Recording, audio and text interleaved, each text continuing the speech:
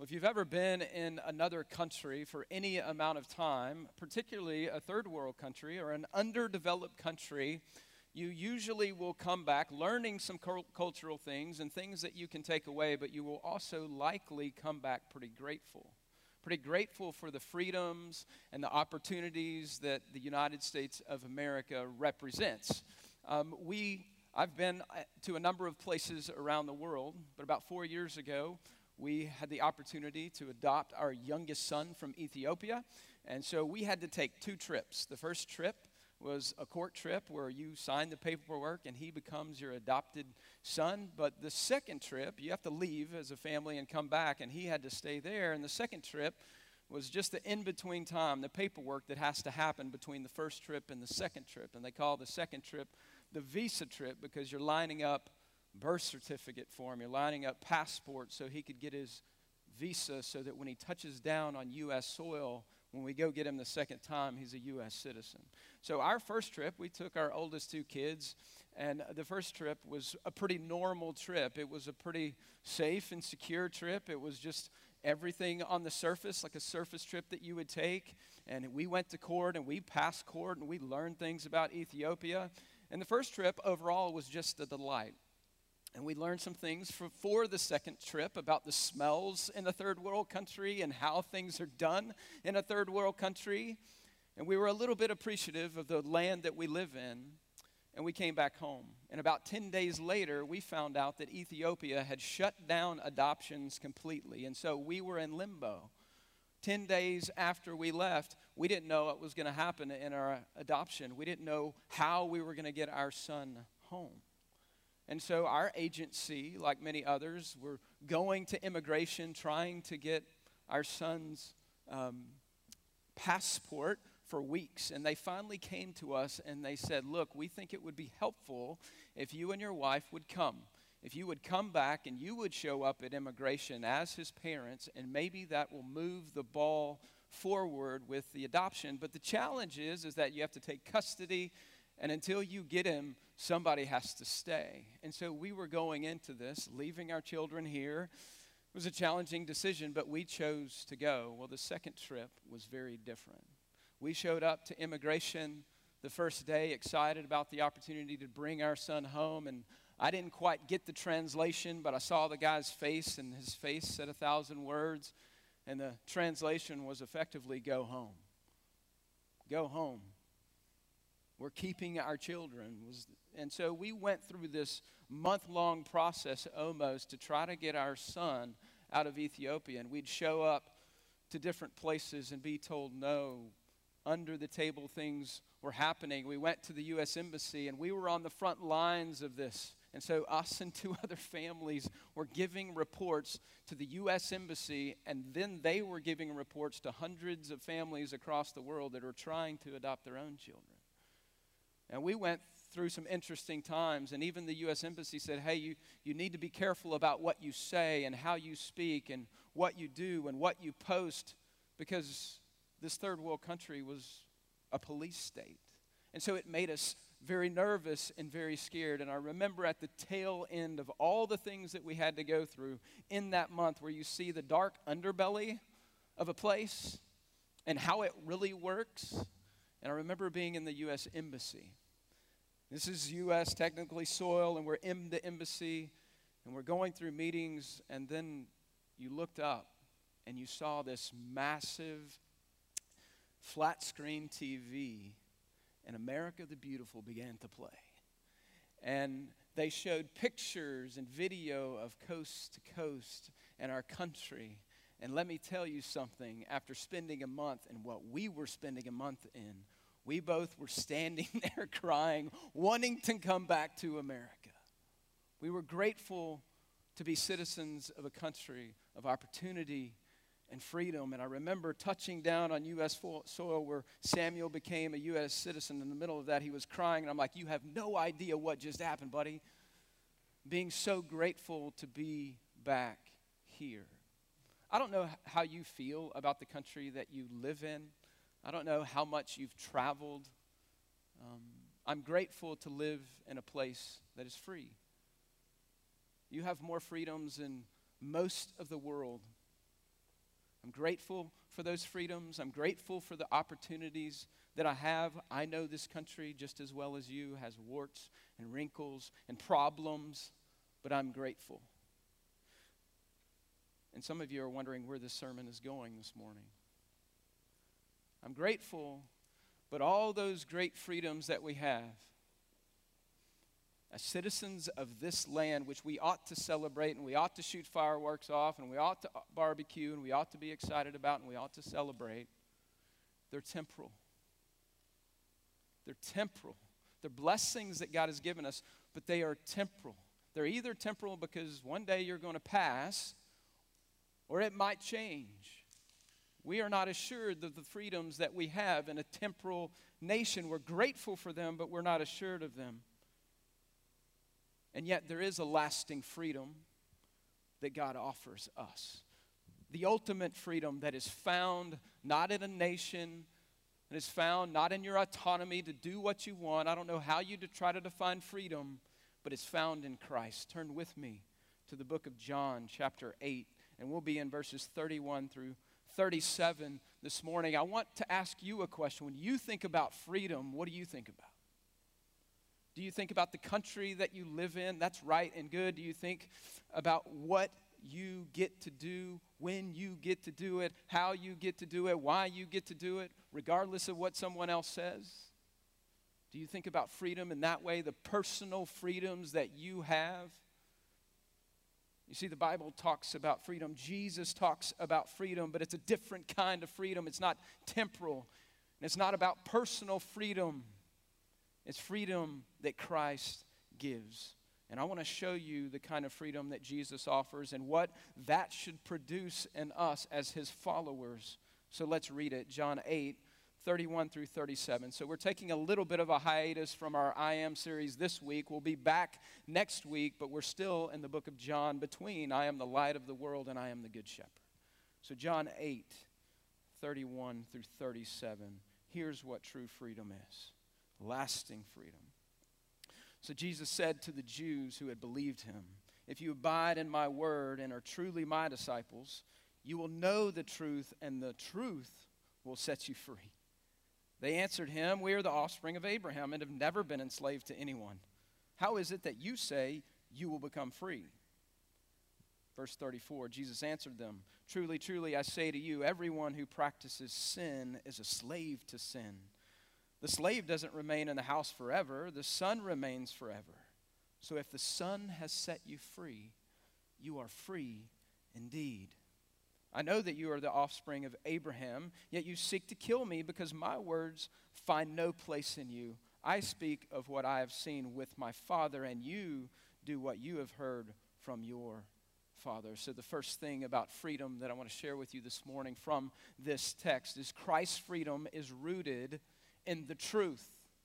Christ's freedom is rooted in believing the truth. Look at verse 31 and 32. There's a connection here between freedom and what's true, what's solid, what's reality, not what's arbitrary or what we feel.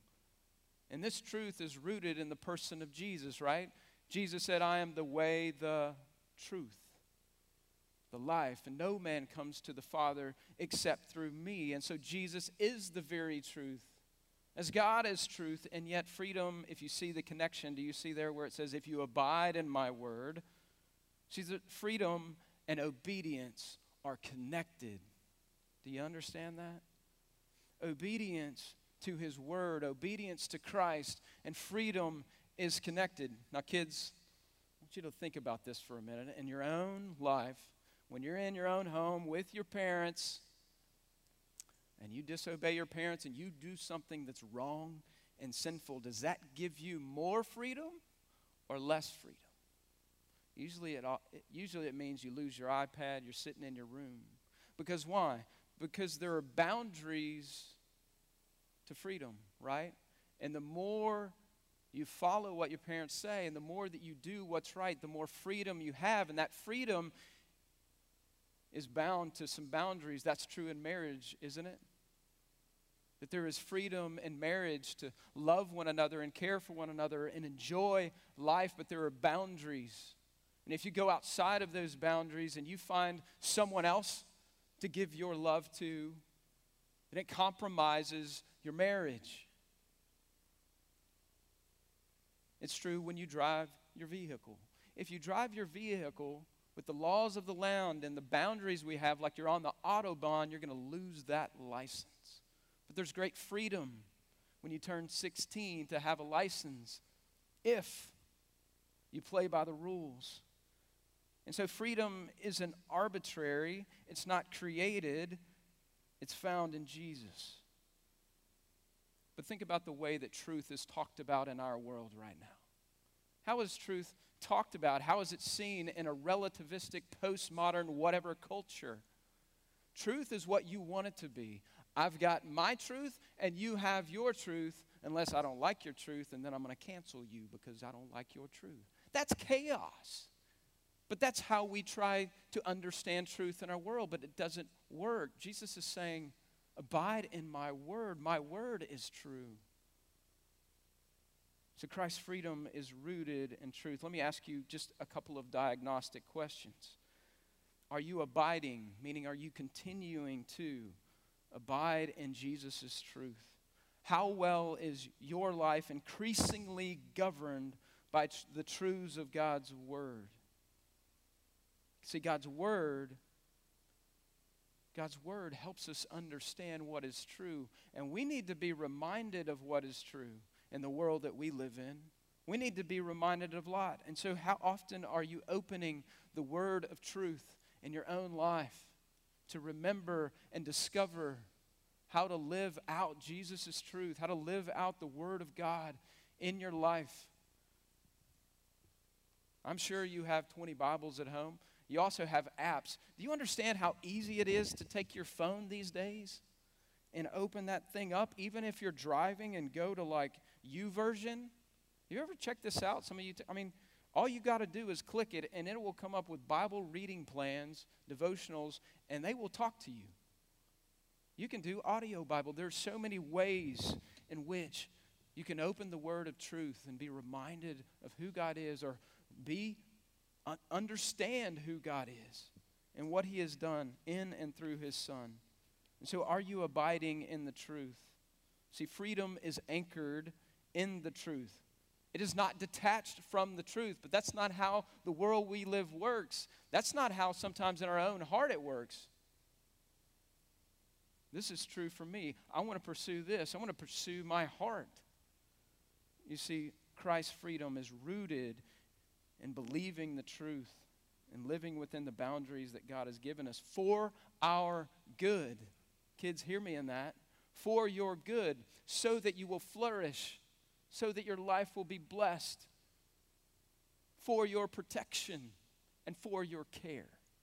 Not because he doesn't want you to have any fun, not because he wants to limit you, because he wants you to live in the freedom that he provides. So Christ's freedom is rooted in the truth. Christ's freedom is also freedom from something. When you think about freedom, it's freedom from something, and it's also freedom to something. It's freedom from something. Look at verse 33 and verse 34. These are the Jews. In verse 32, it says that they had believed, but what you find out later, this is a temporal belief. This is not a trusting faith. They fall away. But look at this. Here's their response in verse 33. This is, remember the Jews, remember their history. We're the offspring of Abraham, and we have never been enslaved to anyone. Is that not the silliest statement you've ever heard? If you know Israel, you were enslaved for 400 years physically in Egypt. You were in exile twice to Babylon and Assyria. And currently, you are under the yoke of Roman rule. You've never been enslaved?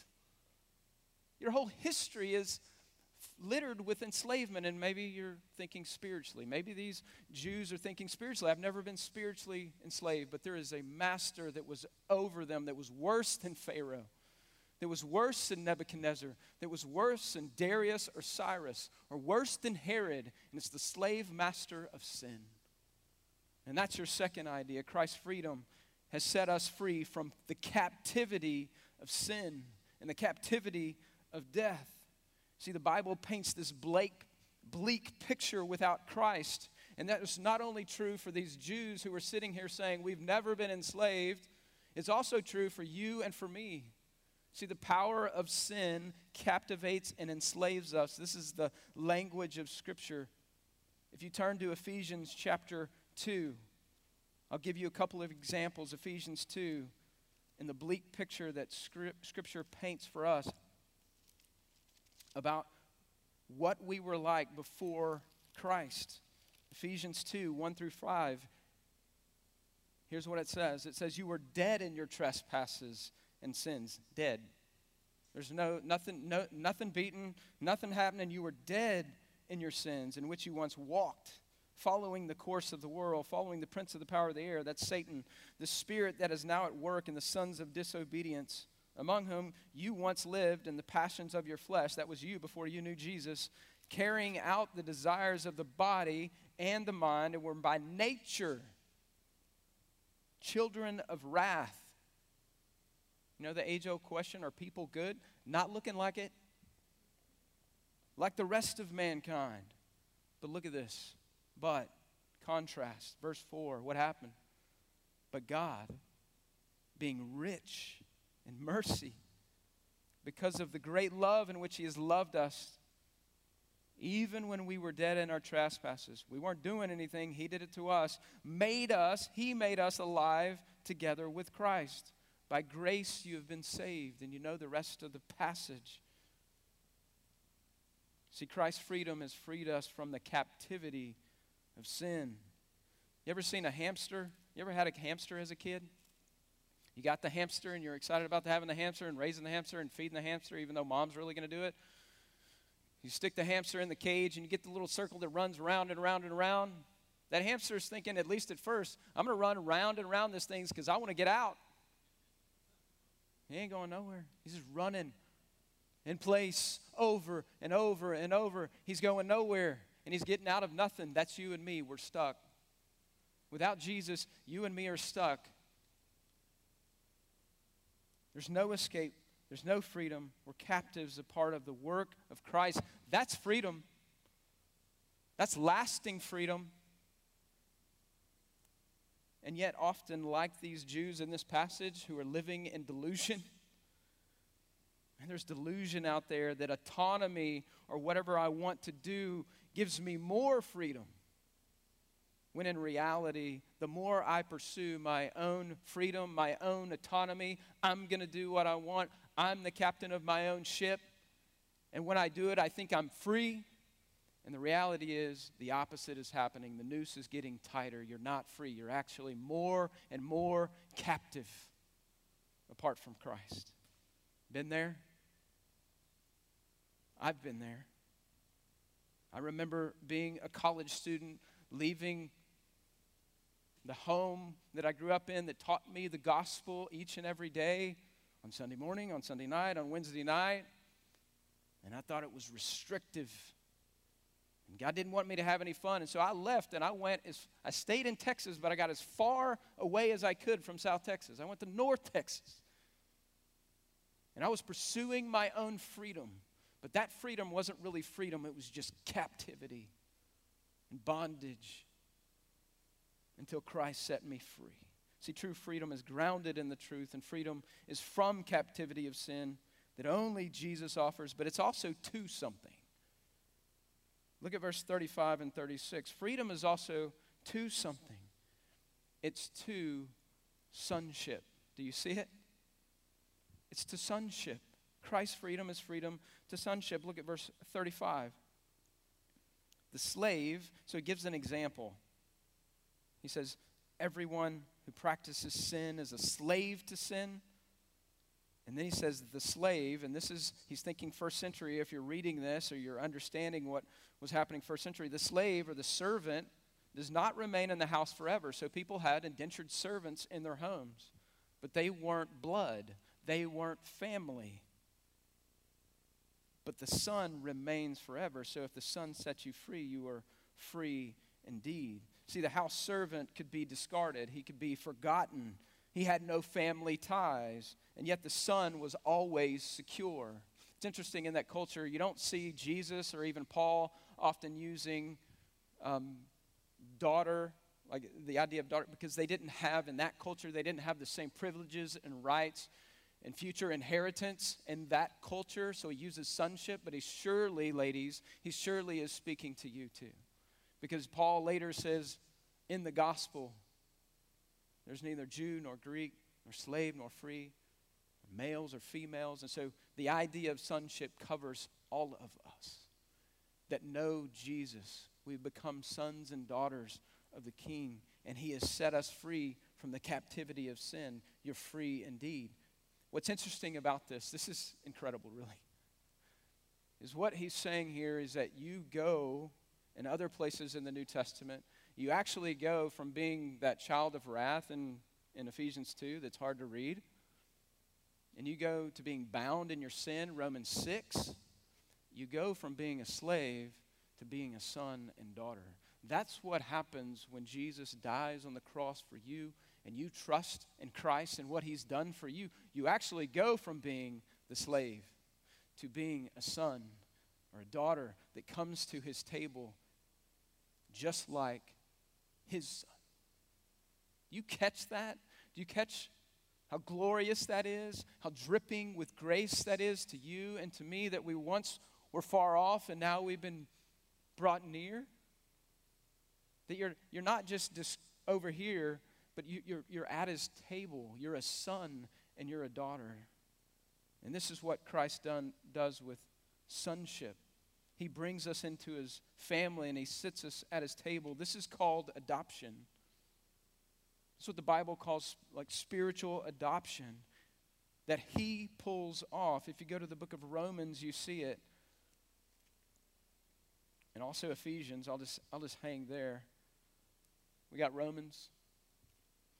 I don't know what we got back here. Try not to look back too much. Romans chapter 8, speaking of sonship and being made a part of the family. 8:17, God's word says this, and if children, then also heirs of God and fellow heirs with Christ, provided we suffer with him in order that we may also be glorified with him. And then you come to Ephesians 1.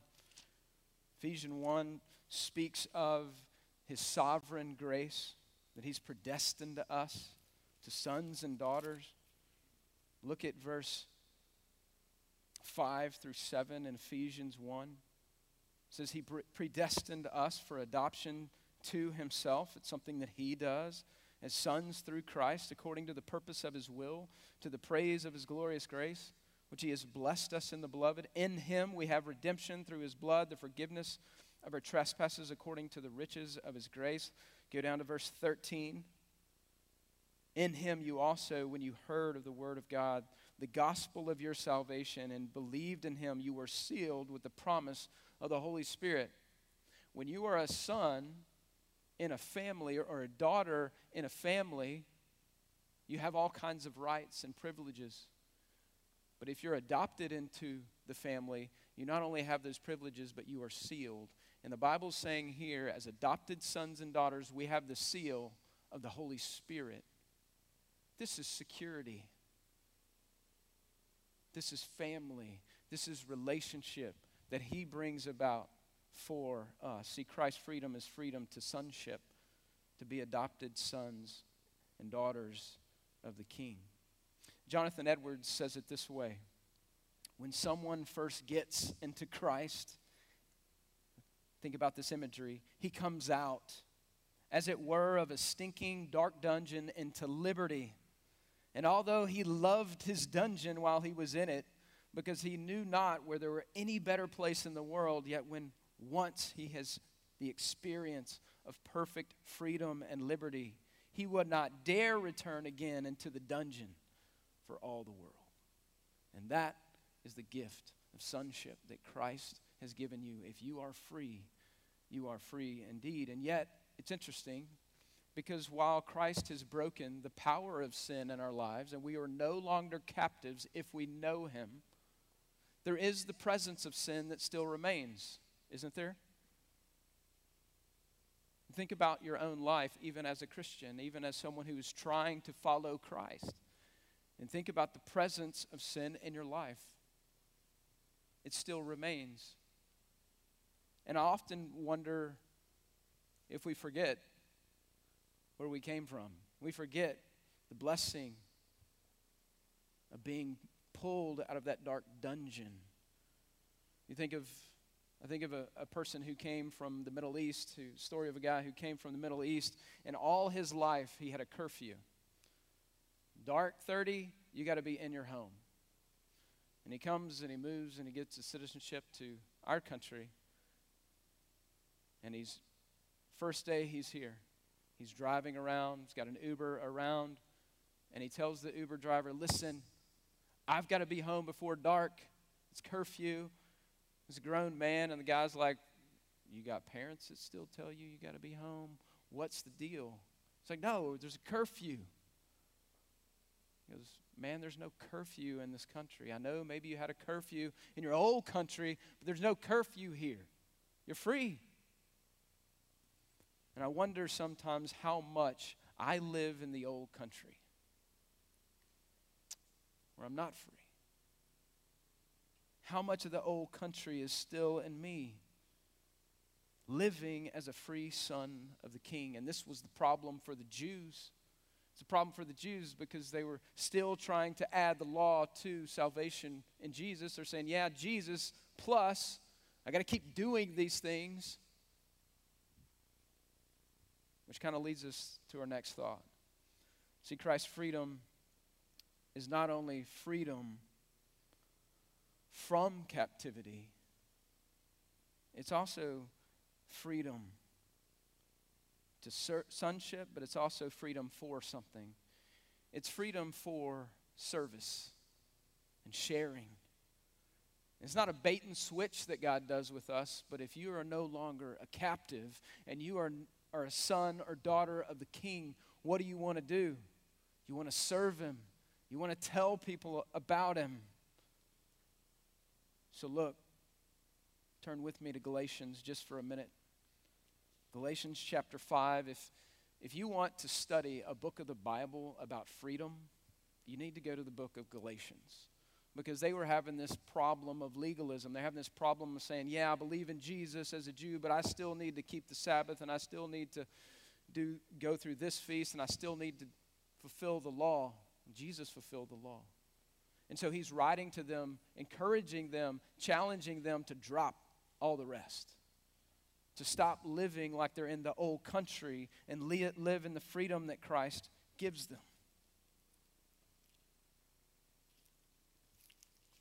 And so if you go to Galatians chapter 5, this is kind of the apex in the book of Galatians about freedom. In verse 1, Paul says, for freedom, Christ has set you free. Stand firm, therefore, don't submit again to the yoke of what? Slavery, being a captive. But come down to verse 13, for you were called to freedom, brothers, only don't use your freedom as an opportunity for the flesh. And otherwise, freedom is not something you just get to have and do whatever you want. You need to follow the truth. But through love, serve one another. See, freedom is about serving God. It's about serving the needs of others. Because think about the way we think about freedom. We think about it in terms of license to do what we want, and it doesn't really matter if that's where we're at. It doesn't really matter how us doing what we want affects other people, right? I'm free. I can do what I want. It doesn't matter how it affects you. You ever been on the serving end of that and see how that works out for you? You ever been on the receiving end of that, where you have to deal with the consequences of somebody else's trouble, sin, etc.? But that's often the way we think about freedom. But look at how the Bible is defining freedom and what it's for. It's for service. Isn't that interesting? That in a sense, Christ has set us free to serve. That word serve there is doulos, which is the idea of a bond servant. It's a sense of slavery. Not the same kind of slavery, but it's slavery to Christ out of your own desire and will to serve him because he has made you a son and a daughter, not a captive.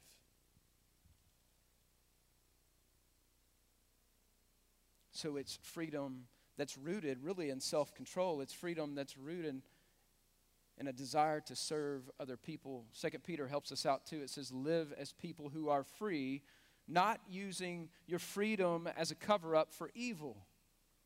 Oftentimes, that's the way we think about freedom. It's a cover-up for us to do what we want. But live, Peter says, as servants of God. So Christ's freedom is freedom for service, but it's also freedom to share. You know the passage in 2 Corinthians chapter 5, verse 18? Maybe you learned this as a kid, that you're a royal ambassador of Christ because he reconciled you to himself because of what Christ did for us. We're ambassadors, and an ambassador lives in a foreign land. The Bible says we are exiles and strangers here.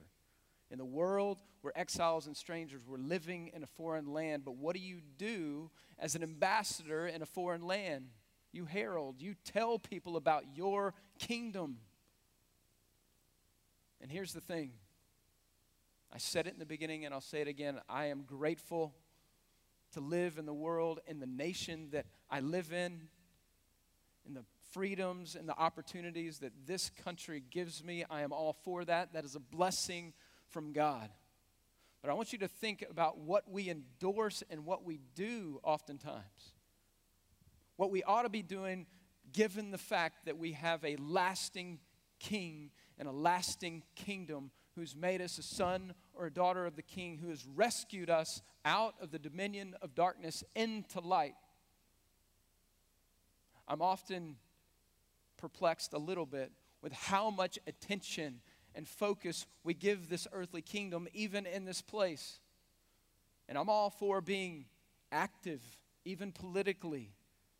But you know what we ought to do? If we're going to drive our golf carts through our neighborhoods and put up banners and endorsements, maybe we ought to have one that says King of Kings and Lord of Lords. Maybe we ought to stick a sign in our yard that says King of Kings and Lord of Lords. Maybe we ought to be sharing about that kingdom. I'm not trying to minimize involvement, but I am trying to say, what are we sharing? Who are we excited about? What parties are we throwing? When we come to worship, are we excited to worship the King of Kings and Lord of Lords? In the same way that we're excited to endorse a candidate or put something on social media. I'm talking to myself, by the way. All right? I'm talking to you, but I'm talking to myself. The lasting King of Kings and Lord of Lords. We ought to be about sharing Christ's freedom with others and celebrating that freedom that others might know. You know, when you watch the movies and somebody gets released from prison or escapes from prison, what do? Usually, they go and unlatch all the other gates so that other people can be free as well. You have the message, the life-giving message. We have the life-giving message of the gospel. We ought to be serving him and others, and we ought to be sharing that. What does that look like in your life? See, Christ's freedom is rooted in the truth. His freedom frees us from the captivity of sin and frees us to sonship for service and for sharing, for us to make much of him. Let me close with this. If you ever go to New York City and you look out in the harbor, you see a lady there. You see a lady there who stands tall. She holds a torch in her hand, giving light. Inscribed on the pedestal upon which this lady stands are the famous words, these famous words. Give me your tired, your poor, your huddled masses yearning to breathe free. The wretched refuse of your teeming shore. Send these, the homeless, the tempest-tossed, to me. I lift my lamp beside the golden door. See, we know this lovely lady as Lady Liberty. And she stands there in New York Harbor with a crown on her head. And that crown has seven spikes. And those spikes speaks of the 7 seas and the 7 continents around the world, as if to say, no matter where you're at in the world, you can come here. You can come with all your mess. You can come with all your problems. You can come with all your burdens. You can come with all your needs. You can come because Lady Liberty is holding a torch to show you the way. One more thing about Lady Liberty. At the bottom of Lady Liberty's feet is a chain that's been broken. She's inviting the broken and bruised people who've been held hostage in one situation or another, no matter where they are in the world, they are welcome to come to America to find freedom. What a great place to be. But that place that we love is also temporal. But the freedom in which God offers you as broken people, as people who have burdens, as people who are a mess, is the promise of freedom for those who are looking to escape bondage to their sin. And that's found in the person and work of Jesus Christ. And he welcomes us to come and bring our problems and our burdens. And he is faithful to show us the way. C3, your takeaway this morning is this: live free. Live free. Not redefining what freedom is or truth is. Not license in which the world would tell you that's what freedom is. It's license to do what you want no matter what the cost to someone else. But live free from sin and the captivity of sin that Christ offers you, and live to the sonship in which you have, if you know Jesus, that you are secure at his shore. And live for service and sharing the life-giving message to others who need freedom as well. So live free. Let me pray. Father, we're grateful that we live in a place that we can come into an auditorium like this and proclaim the truth of the gospel without worry or care. So we thank you for the nation that we live in, that it provides us freedom. We don't want to take that for granted. We want to be people who are grateful for it. But we also want to be people who are reminded of the greater freedom, the lasting freedom that comes through Jesus, that he has set us free. He has set us free indeed. Lord, I pray for maybe one here this morning who has not yet trusted in Christ, that is living in their own mirage of freedom, living for themselves in their own way. There's no freedom in that.